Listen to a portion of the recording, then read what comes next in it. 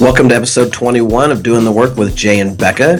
Today we're going to be defining some terms. We've had some requests around what really are you talking about? So we're going to get clear about that and make sure we're all on the same page so we're all doing the work together. Yeah, exactly. I mean, I think that it's easy for us to get into sort of a rhythm because we've done the work so long together. And there are people we know that are listening that have done the work for a really long time. So it's kind of easy to slip into saying certain things and forget that there are people who are brand new at this and going, oh, sure, you know, and this shouldn't make you feel dumb. So at any point, if there's a time where you're like, what are you talking about? Please let us know. And we're happy to return to, you know, the square one and figure out what it is we can help you out with. But so I'm going to do it sort of, I'm thinking maybe I'm going to throw a couple of them out there, just even to start with. When we think about the work, I mean, I think that's, just from where we start from, doing the work. What is the work? Well, that's interesting, and we've had this conversation, and I think we talked about at the beginning that almost every personal development system, when people are in it, they start calling it the work. Because I didn't start calling this the work. You all did. And I got a little paranoid about it because Byron Katie's work, she dubs the work. However, anybody, like when I was in AA, people call that the work. When I did Landmark, people call that the work. And so, it's like pretty much when people are saturated in a personal development program, they call it the work. And the idea is you got to do the work. And so what that means for me is, I remember a very distinct, and I have a video on this, where I was having a conversation with somebody, and they were really having trouble with managing their self-talk, and they were a little depressed, and there's all this stuff was going on, and I was like, okay, so tell me what you're doing about it. Like, are you meditating? No. Are you working out? No. And this person is highly sugar sensitive like I am, so I was like, are you off sugar? No. So it's like, so then I said, do you know that you need to do all those things?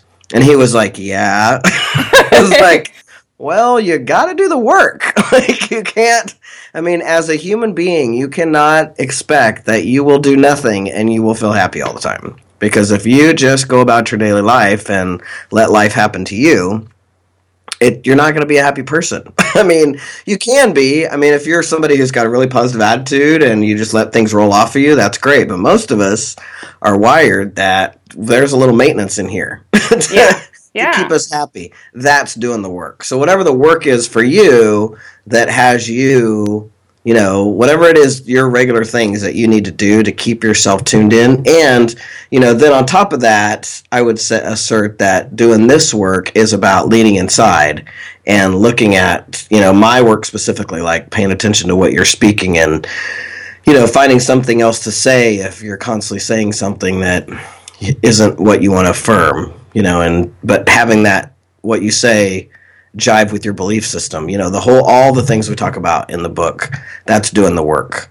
But when we talk about you got to do the work, it's like you got to stay in the game. You got to stay conscious, because the minute you disconnect from this, you'll go unconscious and you'll find yourself back in your old ruts doing all that same old stuff you used to do. Yep. And you got to keep flexing your muscle. It's same as like you got to keep going to the gym. You can't just like go to the gym for a month and then stop going to the gym for 6 months and expect that you're going to maintain muscle. Well, why not? Come on. There's not a magic happy pill. Not going to happen. Right.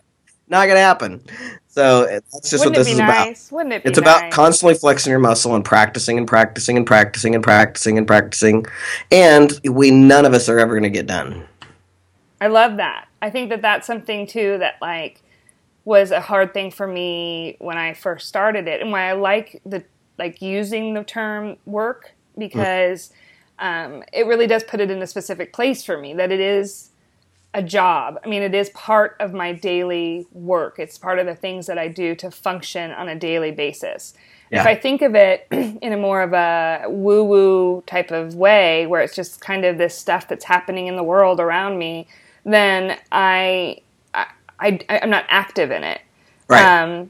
It's the same thing, when people tell me, they're like, so how did you lose all the weight? And I say to them, I ate better and I exercised. And they all look at me with this sad, dejected look on their face. Like, Oh, yeah. Oh, you actually did it. You didn't have some miracle bullet that like made you lose the weight. Exactly. I was like, I wish that I could say that there was like this magic fairy that I found or whatever, granted me 3 wishes or whatever, but no, it's doing the work. You just gotta do it. And we know what the work is, I think, but it's just like when we don't, we can really easily, like you said, slide out of that and be like, oh no, I'm not doing any of those things. And be like, oh, okay. And it puts the, onus back on us. Like, you have to do it. Nobody else can do it for you. Yeah. And so, yeah. So the work. So we're doing the work. Yep. And so we are leaning in Side. to the work. Inside, sorry. Leaning inside. And so let's talk about that because leaning, I know that we've sort of talked about it. Share with you from that, as a matter of fact. Oh, I love it. A quote because and it has nothing to do. One of the things I love that I talk about all the time is how powerful for me it is when I start talking about something and then I get like validation from other sources. Mm-hmm. And there's validation all over the place for leaning inside. But this particular, I'm reading, and I think that it was the last podcast when we were talking about the book, The Afterlife of Billy Fingers. Mm-hmm. Right, and so I'm reading that book right now, and there's a quote, and just to give you some background, this is a guy who is an addict, right, heroin addict, who dies and then starts talking to his sister. And the way she experiences it is like we experience a dream, like when you have a vivid dream and you think, oh, I'll remember that, and then 1 second later you can't remember anything. Right. Oh, right? Totally. That's how this is coming to her. So she has to write down everything. If she doesn't write it down, she won't remember it because it's like coming like that. Uh-huh.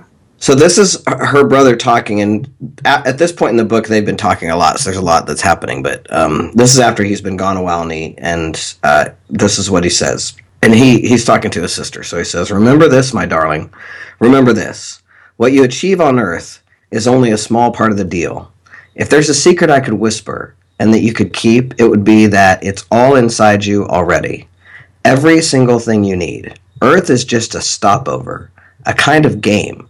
Make it a star game. If I could give you a gift, it would be to teach you how to stay free inside that game, to find the glory inside yourself, behind the roles and the drama, so that you can dance the dance of the game of life with a little more rhythm, a little more abandon, and a little more shaking those hips." Oh my God. I love it. And it's your everything you need is already inside of you. Everything you need is already inside of you. And then that's what leaning inside is for me, is having people get that there's nothing out there that they're going to find that's going to have them. There's no magic bullet. There's no, no nothing. There's nothing out there that you need. Everything you have is inside you. And there's something in the way of you tapping into that. And that's where we go to work, right? We go looking for what's in the way of having us really have access to loving ourselves incredibly and knowing ourselves as powerful. Because I honestly believe, and my belief system jives with this book, that when we die, we get that, and before we're born, we know that, and when we're born, we just kind of forget, and that's part of the game of being human. Yeah, yeah. And so I find. Do you think we forget, or do you think we are sort of trained out of it? I think we forget. I mean, I don't know, actually. We might be trained out of it, but we're so busy trying to figure out how to function as humans because we have to learn to talk. We have to learn the ways of human, like all that stuff, that we're just so busy focused on that then it becomes something we're not present to. Right. Humans don't function that way, right? I don't know. I mean, it's all story. Fuck, I don't know. We were making it all up. Yeah. Well, we're making all this shit up. So I have no idea. We're making it up, so we don't know. What I do know is that when I lean inside, whenever I focus on that I have all that I need inside me, and that my being is connected out there, just like we talked about with spirituality, everything flows for me. Like I don't have any fear. Right. So that's what leaning inside is about. It's about learning to connect up with your inner being rather than looking for something outside of you. And see, when I first started working with you, the seminar was called the Oxygen Series. And so the thought behind that was the whole idea of, when you're in the airplane and they say to put the oxygen mask on yourself first before you would help, your loved ones. And so for me, I had a really hard time. I know this sounds crazy, but I sort of had a hard time wrapping my head around that because my first thought was, I know that's what you're supposed to do, but as like a mom, if it was my kid sitting next to me, I can't imagine that was what I was going to do. But then when it was talking about it from the perspective of like everything that you have is already inside of you, that to me just like opened up things in such a big way, because I was like, okay, that makes sense to me. It's not about like there was a selfishness to the whole oxygen metaphor to me that I just didn't settle as well with me. And so I guess that's where we go with this, with language, and why language is so important, and why we're talking about these things today, and why we've talked about spirituality and all of these different things, and we've dug in, is that, looking at it from that perspective is take time. If something doesn't sit right with you in the lean inside methodology thought process, if that lean inside doesn't speak to you, there's other ways of thinking about it that you might feel more connected to. The important part is what we're talking about is that everything you need is inside of you. Exactly. And that there's nothing wrong with you. I mean, I think that's the other thing about leaning inside and really getting it is that there's nothing wrong with you. There's nothing to fix. There's nothing to, there's nothing to change about you. You will change. You will change because you will grow. And when we grow, we change, We end up hanging out with different people. We end up, being different people. I mean, we change and we grow, but it's not because there's something wrong with you. It's because you're evolving and you have different interests. Yeah. Yep. All right. So the other one that I love, and I don't know, I think we've said it a couple of times on here, but it's one of my favorite sayings that keeps me very motivated, is that the universe abhors a vacuum. That actually comes from Aristotle said that nature abhors a vacuum. And that is the idea that in nature, anywhere you look, anytime that there's a hole, the universe will come and fill it up. I mean, nature will come and fill it up. So if you have anybody in the Midwest, for example, who has a lawn, if you dig a hole, you pull up the grass in one spot, it won't take long before the grass is grown over. I mean, it will just grow over because that's what nature does. So nature abhors a vacuum. Anytime it sees an opportunity to fill in, it fills in. Well, that's a universal principle that is true, just anywhere, really. So anytime that there's space made in your life, you have to make space. One of the ways to use that principle in terms of success is to note that if you want something, make space in your life for it. And if you want something and there's no space in your life for it, you probably won't get it. And that can mean like anything. Mental, it can mean physical. I mean, I think that like that was such a huge thing, was thinking about it from the perspective of like, if I want, I don't even like, I want to increase how much money I make. If I have a bunch of junk that's running around my bills and they're all over the place, and like I am just, or I'm stuffing them all in this giant box and I'm not paying attention to it and whatever, like the universe is saying, okay, that spot's full. Yeah, I mean, you can look at it like that. There's two principles working there. I mean, because there's the universe abhors a vacuum, or nature abhors a vacuum, which is like make space for stuff, and whatever you make space for will come in. And then there's also the idea around just having integrity around your finances, and where are you out of integrity? And if you're out of integrity, it doesn't align up with attracting more. You know what I mean? Right. It's like that out of integrity is almost like resisting what you really want. So the vacuum can be the thing. It's if you open up the space for it. I think it goes back to the idea that the open hands. Yeah, exactly. Right. I don't know. We talked about this earlier. The thing is, it's common sense. Anybody anybody that we could pull off the street, we could say, tell us a time in your life when you've like cleaned out a space and the next thing you know it was filled up again. Yeah. My t-shirt drawer seems to be magic because every time I empty my damn t-shirt drawer within 3 weeks, it's full again. Like, I don't know how that happens, but people just start giving me t-shirts. Yeah. It's weird, but it happens. It's so true. And it's like, what are you filling it back up with? And that's the thing. Stuff? Becoming conscious has us start to be conscious of our space and conscious of what we're creating and what we have a space for and what we won't and what, and that's where you're talking about, which you can blend the two of them together around like friends, like how much room do I have for negative people in my life? None. Right. I mean,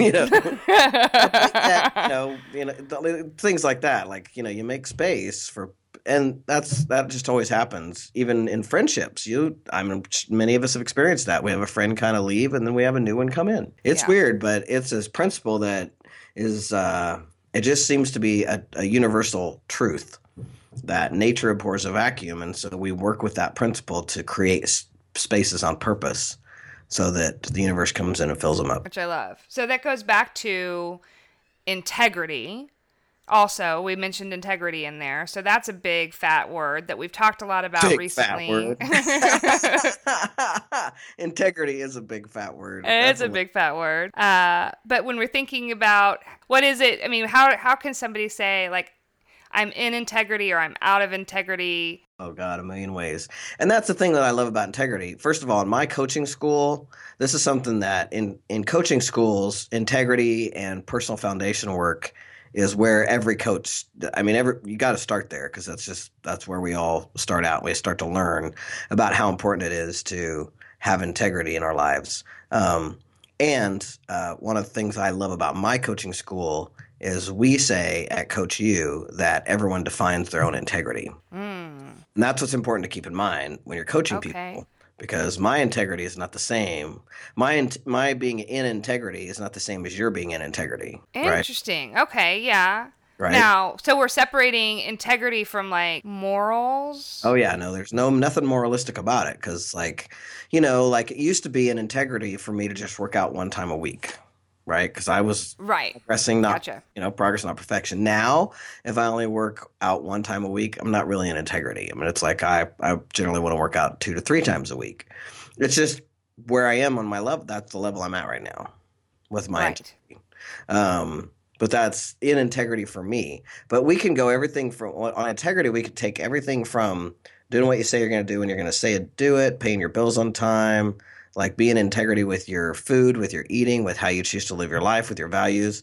Everything from that out to, we could extrapolate it out to being the person in the world that you say you're going to be. We could go nuts with integrity, which is why everybody has to define their own integrity. Like I can't tell you you're out of integrity, but what I can tell you is that when you are, you will feel crappy.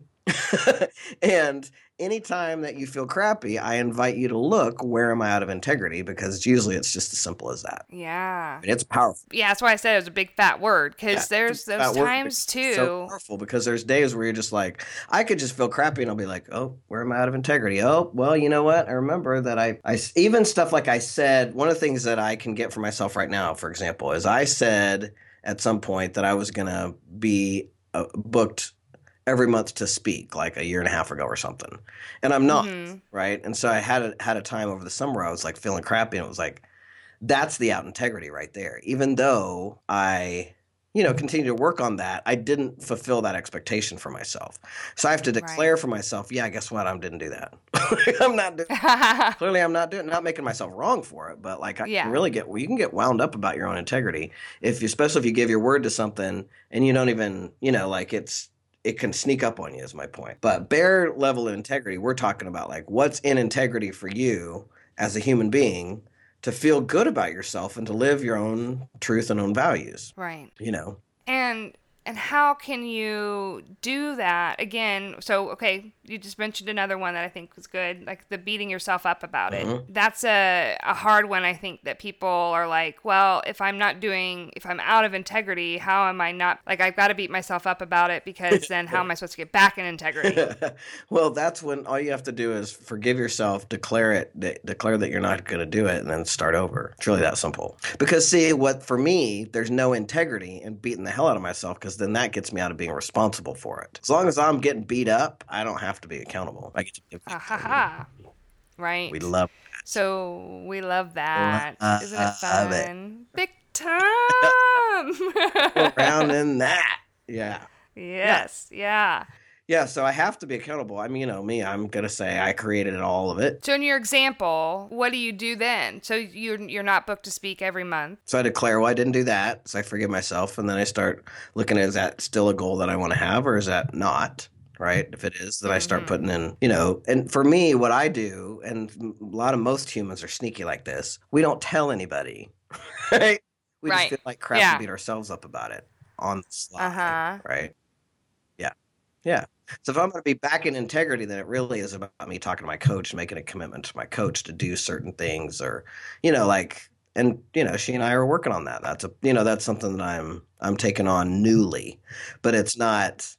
But but there is no integrity in me keeping that secret and not telling my coach, and not, just being like, yeah, whatever. I didn't mean it. Yeah. That was just a thing I was thinking about. And I said it out loud. But I think that goes back to the idea too, though, that where maybe that goal or that thing that you're out of integrity about is more about shoulding on yourself versus something right. And I think that you really got to look at it. That's where you got to go. Right. Do I really want this? If I don't, just declare you don't want it. Nobody gives a damn. You're the only one that's holding you accountable for it. Nobody else is kicking your own ass over this but you. Most of the time. I mean, if you're out of integrity at work, then you're going to be, your boss is going to hold you to account for that. That's different. Right. I'm talking about you being in integrity with your own word and who you say you want to be in the world. And, most of the time when we're feeling crappy, that we have an out integrity with that. We're not showing up how we want to show up. And then it's like, it starts to show up in so many different areas of your life. It's not just that, you are screwing up at work or whatever. You didn't do the speaking gigs or whatever. And then you start to build that up. And so then it's like this focus. Oh, I didn't do that. I'm not doing that. And then again, what you focus on gets bigger. So that's another thing here's another term. Here's, like, as we fly through these, they all connect so much. Like, so, if I'm out of integrity about something and I beat myself up over it, then that's all. What I'm focused on is me being out of integrity. And then what you start to focus on is what's not working, right? And then what we always focus on always gets bigger and expands. So then what we're focusing on constantly is what's not working, and then what's in our brain is not working. Like what we're thinking about is what's not working. Our energy is going towards what's not working. That continues to get bigger. Blah, blah, blah. I mean, that's the story. I mean, and that's the shift that every single person listening and every person that does this work starts to get. When you can ask yourself this question, where's my focus, where I'm at integrity? Those questions are designed to have you go, okay, this is not a big deal. I can figure this out. Like, where's my focus? What have I been speaking? What have I been thinking? That'll tell you where your focus is. Just listen for a second. Yeah. And most of the time, or I would say 98.9% of the time, because every once in a while there's a 1% of the time that it's somewhere else that I can't see for somebody, but 98.9% of the time, the focus is on what you don't want. Then you're miserable because that's what you keep getting. I was talking to a mutual friend of ours the other day, and one of the things that we do in the marketing world is we get clear about who you want to attract. Like, what clients do you actually want? And people have a really hard time with it because they're so afraid if they narrow their focus that they're going to miss out on money, or they're going to, especially when you're a small business owner, it can be really terrifying to think, okay, if I only focus in on, female entrepreneurs who are in the beauty industry, that there's not going to be enough people out there to do this with, and then I'm not going to, so I need to be able, I'll accept that dude that is in finance, whatever. And so we were talking about that, and you could see the sort of panic come across her face, like, that's just a hard thing to do because I'm still growing and I want to grow my business. I was like, but how do you want to grow your business? Like, you want it to be, as you'd hear on like Being Boss, dreamy, right? You want to work with your dreamy clients. So if you are focused on, if you're so afraid of not having the next client, that's your first step, that you're focused on not having another client, and that fear is going to make you not have a client walk in the door.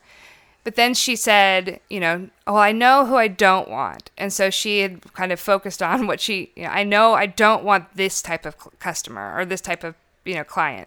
And so, the next week she came in and she said, guess who every single one of my new clients was this week? And I was like, don't want, right? All the ones you described you didn't want? And she laughed, and I was like, exactly, what you focus on gets bigger. And so let's flip it and start thinking, so what's the opposite of that? Even if you're not ready to get uber focused yet, like, just flip it. Yeah. Just do whatever the opposite of that start is. focusing on the things that you want. Well, if you know what you don't want, you do know a little bit about what you want. Yeah. And you just have to be willing to not let that fear level hold you back from going for it. So what you focus on gets bigger. We've talked about that at great length. I think most people probably understand what we're talking about when we talk about that.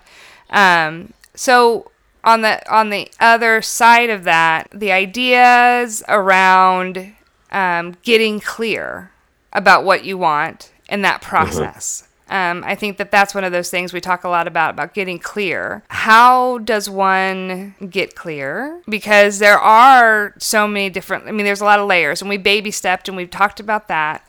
But there's what does that mean, being clear? If I'm fuzzy, what is that doing? Well, you you're just what I'm not, saying? if you think of it like a radio dial, like you've got static on the line, that's just what you're attracting. That's how clear your attraction is.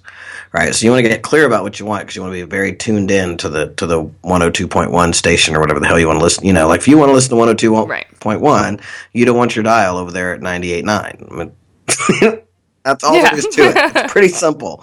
And should I say, I think that there's a lot of training that, I talk about this, how I feel like we're mostly trained out of being people who know what we want. And so someone who has spent, like, I just talked to somebody the other day who's 53 years old, and I think she's probably spent a lot of her lifetime not being clear about what she wants or not being willing to say it. Because I think in my work and working with as many women as I do, I think that is as prevalent as them not knowing what they want. They may know damn good and well what they want, but they're not willing to say it. And so I think that that's important, is practicing being willing to say it. And then for me, it's about practicing taking steps toward what I want and being willing to be in the fuzzy. Because there is something about, like, if I know I want, I don't know, a relationship with somebody, or I know I want a particular, like, let's say even something silly like a car, like I want a car, then I got to be, willing to start looking at cars.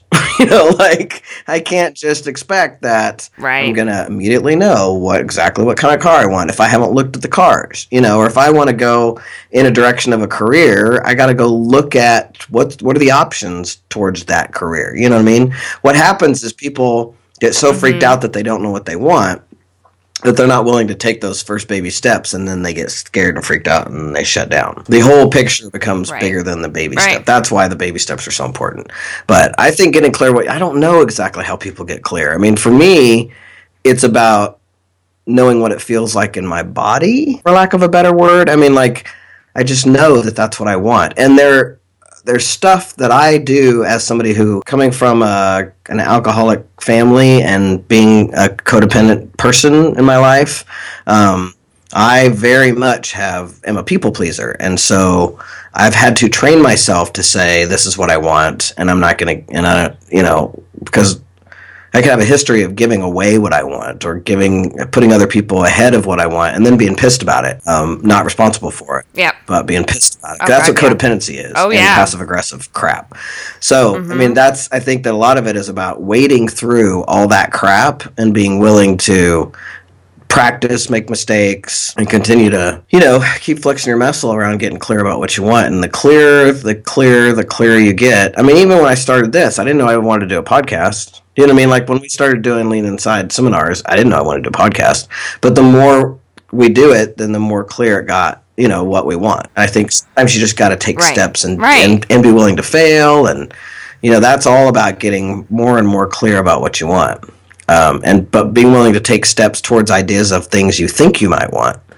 And then being able to see, is that something I really want? Or is that... Yeah, and like letting it go when it's nope. I think that's, I think I think one of the training parts that we have is that we're so trained that it's like we get on a pathway and like you're a failure if you don't complete that pathway, whatever the end result is.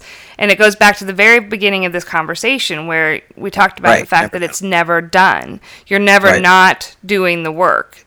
You don't get to wake up one day and be like, oh, I mean, maybe the Dalai Lama or somebody is like figured it all out, but even then, I doubt it. Yeah. He's still meditating. He's still doing those things that keep him focused on whatever. So, I think that when we think about it like that, it's like we've been told and we've been trained that like the win is the finish line, and that's not what this is about. So you might go and you might zig and zag and go a bunch of different directions, even within the thing that you got clear 100%, about. Yeah, right, exactly. And, I tell people, check in with your body. Like Jack Canfield says this in his book, The Success Principles. Start with small things, like practice figuring out what you want for dinner and being willing to say it. And I'm the one who's adding the being willing to say it, I think. It's that, he says practice, getting clear about what you want for dinner. And I have people all the time, just check in with yourself. I mean, do you want Chinese or do you not? I mean, it's not that hard. But if you don't, say it. Don't do whatever you do, don't do what you don't want to do. That's my thing, because I think that's the life-sucking part. When you start doing stuff you don't want to do, I say that sucks the life out of you. It can be as small as going to dinner where you don't want to go to dinner. Yeah, I think that's life-sucking. But what it extrapolates out to is spending time with people you don't want to spend time with, and going to church places you don't want to go to church. You know what I mean? Like all those things. That's like, do what you really want to do, not what you think you should do. And little by little getting clear and clear about what you really want. I think it's very powerful. And I'm still working on that. Like I just had this past week something that I realized about myself, which is another codependent thing. And I just talked about it, where it's like, I'll think of something I want to do, but the very next thought is, oh, but it's not very conscientious. I should be more conscientious and give that to Jessica instead of me. You know what I mean? Like that. And so, but then I get pissed. Then pissed later that I did that. You know what I mean? So it's like, oh, that's one of those things that I do. So I went to go look everywhere in my life where I had done that. And there's all over my life. Like I look back to when I was a little kid and giving away a third of my lemonade stand to a kid who hadn't worked on it all day long because his grandparents asked me to. Like stupid shit like that I'm just like, what was I thinking? I mean, but I would rather not let them down than actually be a stand for myself, right? Even as a little kid. And so I learned that pretty early on, that got me the kind of attention somehow I needed or wanted. And so it's a habit now. It's something I do in my life. But those are the things that's doing the work, is constantly looking at, oh, hey, this isn't the most powerful thing in my life. What's that about? And how can I transform it and not do it again? And start to notice that I'm doing that, And so I'm always transforming that stuff. It's so fun. That's so interesting that you say it in that way, because I had not thought about it as codependent, but you're totally right. I'm very similar. And it's also like being the hero. Like there'll be times where, it's like I am really excited about something, and then I'm like, oh, well, I should give this to, somebody else, or, whatever. And it's like part of it is the feeling that you get when you give it to somebody and they're super excited by it. Yeah. But then you see them not do it the way that you want it done, or it should have been, and you're like, what the fuck? You didn't even take care of this. They didn't want it in the first I gave you this amazing thing.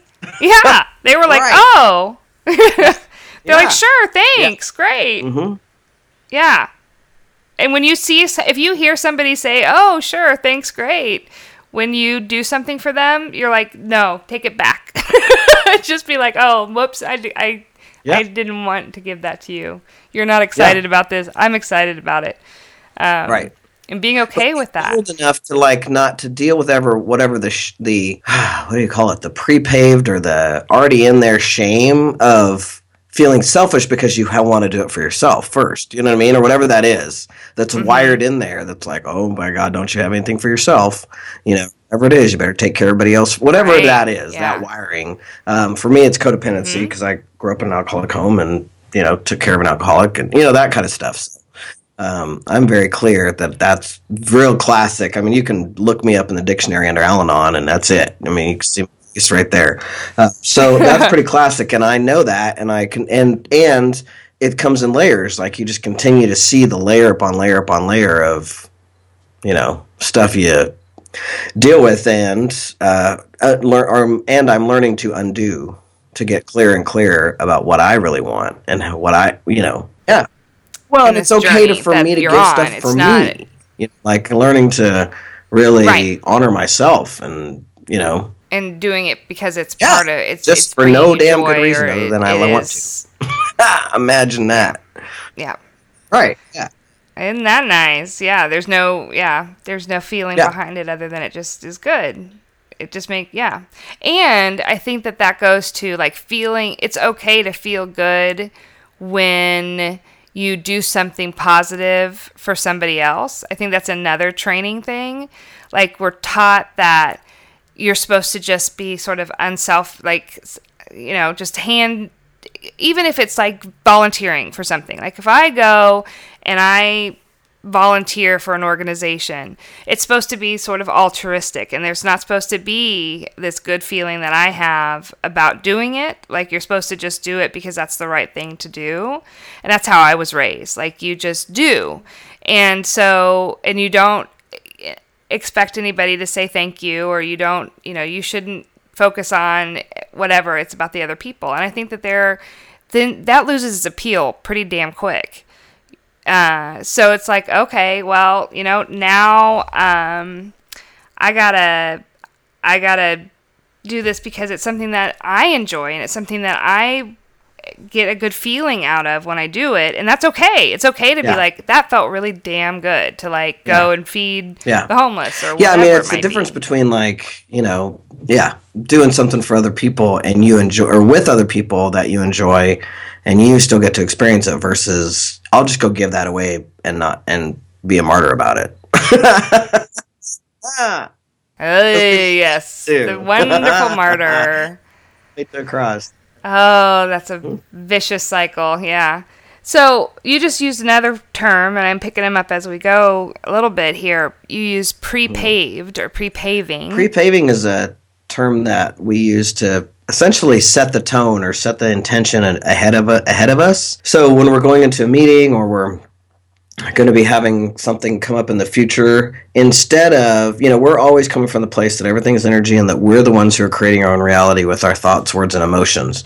And so rather than create a reality of fear and concern ahead of us, we on purpose pre-pave it with the intention that we want to fulfill. And so pre-paving is intention setting, which a lot of people know about intention setting. From goal, you know, in basic goal success work, goal setting, we create an intention, but pre-paving is actually thinking of, you know, what is this, you know, person in front of me going to say, and how are they going to feel, and how am I going to feel, and how am I, like, playing it out in our head and pre-paving it to go the way we want it to go. And what we typically do though, and what we're sort of, I think that is the natural inclination is to pre-pave it in a negative way. Everybody does it because you feel and fantasize about all the fear and all the worry and all that. You're pre-paving anyway. This is really just being conscious of doing it on purpose and to do it positively the way you want it. Yeah, because everybody's always, and that's why I talk about, you know, in the seminar I mentioned this envisioning. Anything you've ever done, you've seen yourself do it. There's nothing you haven't done that you've been successful at that you haven't, or unsuccessful, to be honest. Pretty much all the stuff you do. Yep. Our human brains have us be thinking about it, envisioning it, and having images of it and thoughts about it well before it happens. And most of us, or if we just go by our default mode, we have the worry or concern there. So that's what's the thought is about worry or concern, rather than on purpose thinking, no, it's going to go great. and when I come from a place that it's going to go great, then I also ask myself with pre-paving, how do I need to be about that? Like if I'm having a meeting with you and my intention is that you're going to leave feeling validated and loved up, then how do I need to be? Well, I need to be loving. If my intention is for you to feel validated and loved up and I come in being a jerk, that's probably going against my intention. But if I'm pre-paving, it begs the question then, how am I going to situate my own being? Like, how am I going to be going into that meeting? What's some of the attributes I want to take with me? With my clients, I have them do things like, tell me, how are you going to be with that person? Are you going to be loving and open and kind? Are you going to be generous? Are you going to be brave? Are you going to be confident? Are you going to be, like all of those things?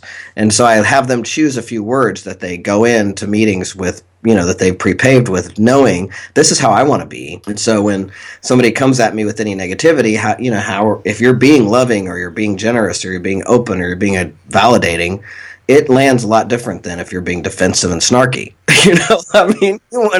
You want to right yourself. Right. And, that's part of the pre-paving is to set an intention for your own being. Is how are you gonna show up for that? There are people that are probably out there that are very type A personalities, and I think that this is something that in this area that I struggled a little bit with, just because being and I think this would be a great question for you to answer.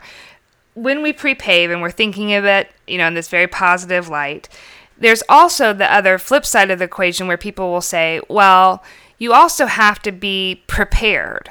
Like, if you are, if you go and you jump in the car and you decide I'm going to go on a vacation and I'm just going to go do it, and I don't have gas in my car and I don't have money in the bank or, whatever, you know what I mean? Like, I don't have a spare tire and my tire blows. Like, I didn't think about the things that could go wrong, so I didn't prepare myself for those things. Well, yeah, the physical preparation, like making sure you have enough gas in your car and things like that, should be all under integrity. That's just clearly, if you're going to get to Overland Park, I don't think I'm explaining it well. It's like But I think what you're saying is you have to be prepared for other people's negativity. And what I'm saying is when you locate yourself in being, you are prepared.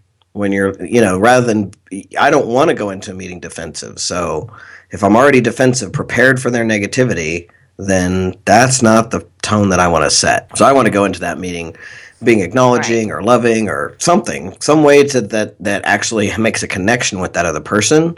And when I go in with that, no matter what they say, unless I'm hijacked, which, we know what to do when we're hijacked, shut it and leave. We don't talk when we're hijacked. But unless I'm hijacked and somebody says something to me, if I'm in a space of being generous and kind and loving, I'm not going to get defensive. I'm going to be like, get curious instead. Maybe ask a question. Maybe, dance inside that conversation with a question.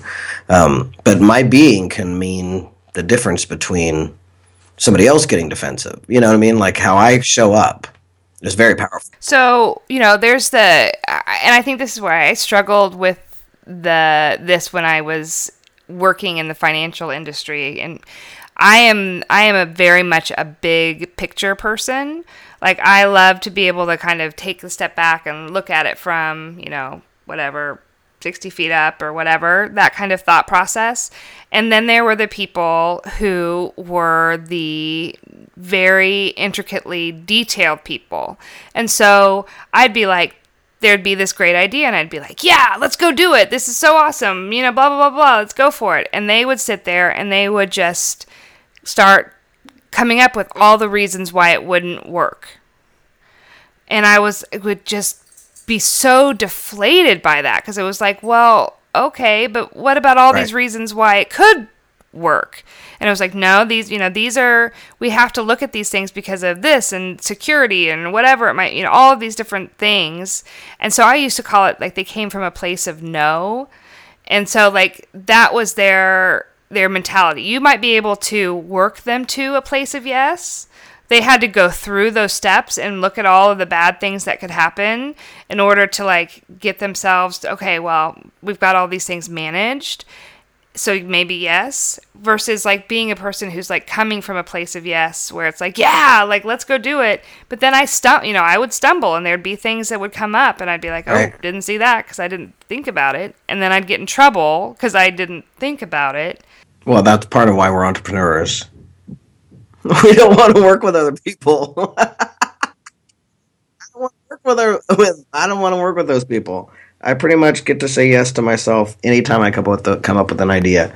I'm not kidding about that. I mean, I do think that there is a world of having to work with people and their ideas and what they think they've tried everything before and that kind of stuff. But I think pre-paving is just a powerful tool for you to be able to use in that situation. You also have to manage unfulfilled expectations. I mean, if people tell you no, you got to sometimes deal with being told no and figure out other ways to go about getting what you want created. But I just know that pre-paving is a powerful tool to be able to, decide how you want it to go and set an intention, and then think about the conversations you could have. And I just know a lot of times that really works. Oh yeah. I agree. I totally agree. I think those conversations changed a lot when I would go in prepared, when it wasn't just, because again, it goes back to the idea of taking the work and doing some work around it. It wasn't just like, oh, look at my great idea, and then be disappointed when somebody didn't do it. It was, oh, look at my great idea. Okay, I'm going to set some intentions around how people are going to respond to this great idea. And I'm going to go in there with the thought process that they're going to be positive and they're going to be, they're going to respond to it in a positive manner and the best way that they can. And those things, know. And I think the more you do this kind of work, the more you start to know who you're vibing with and who you're not. And, you start to care less about. Mm-hmm. I do. And maybe it's part of like getting older. I think as we get older too, we start to care less about trying to convince other people of anything, really. It's like the cult of J. If people aren't into it, then they're not into it, and I think that it's really easy to be like, no, I've got to convince you. Make sure people know there is no such thing as the cult of J. She's joking. There is no thing as the cult of J. Her friends call it the cult of J. I'm joking. Well, kind of. Friends think she's in a cult. Some of my friends call it the cult of J. Yeah. Then they're like, but then they're really kind of, what's so funny about it is, but why are you so happy? So and like, they just don't understand. Yeah, and like, well, it's the cult of J. You don't know the secret, and awesome.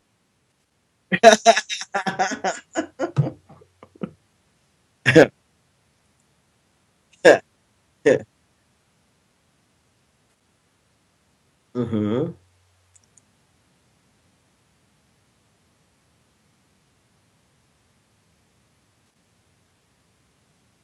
Hijack is when your amygdala fires and floods your right and your left prefrontal cortex out with basically floods your brain with a hormone, and that washes out your reasoning brain and your focus brain. So that's when you should not fire off an email to your boss or have that fight with your lover because you're probably going to say some pretty awful things. Check mouth. And what happens is you're being run by your limbic system. And when you're being run by your limbic system, you just are pretty much no good. You're one just giant nerve ball. And you should just get yourself calmed down before you do anything. And I did not come up with that term. That is a Daniel Goleman term from his book Emotional Intelligence, or his work in Emotional Intelligence. He coined the term hijack. When that happens, when we get our brains get hijacked, basically. So we're not functioning. We're not able to have a positive thought. We ruminate on whatever just happened, the threat. We can't think of other things. We're confused. That kind of stuff happens because your right and left prefrontal cortex, again, where your focus and reasoning brain is Mm-hmm.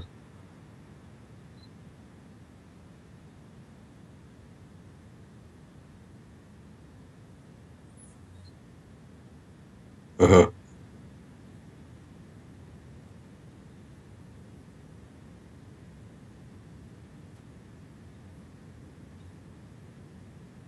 Mm-hmm. Yeah.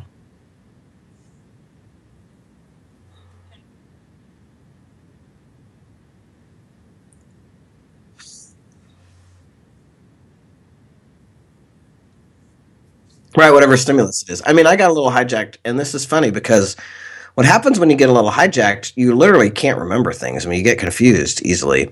And I just got a little hijacked. Being late for me, I'd hate to be late to anything. And I feel like it's not being conscientious of other people's time, and I hate that. And so Saturday, actually, Jessica and I had a miscommunication where I was supposed to meet her at 10:45, and I thought I was supposed to meet her at 11.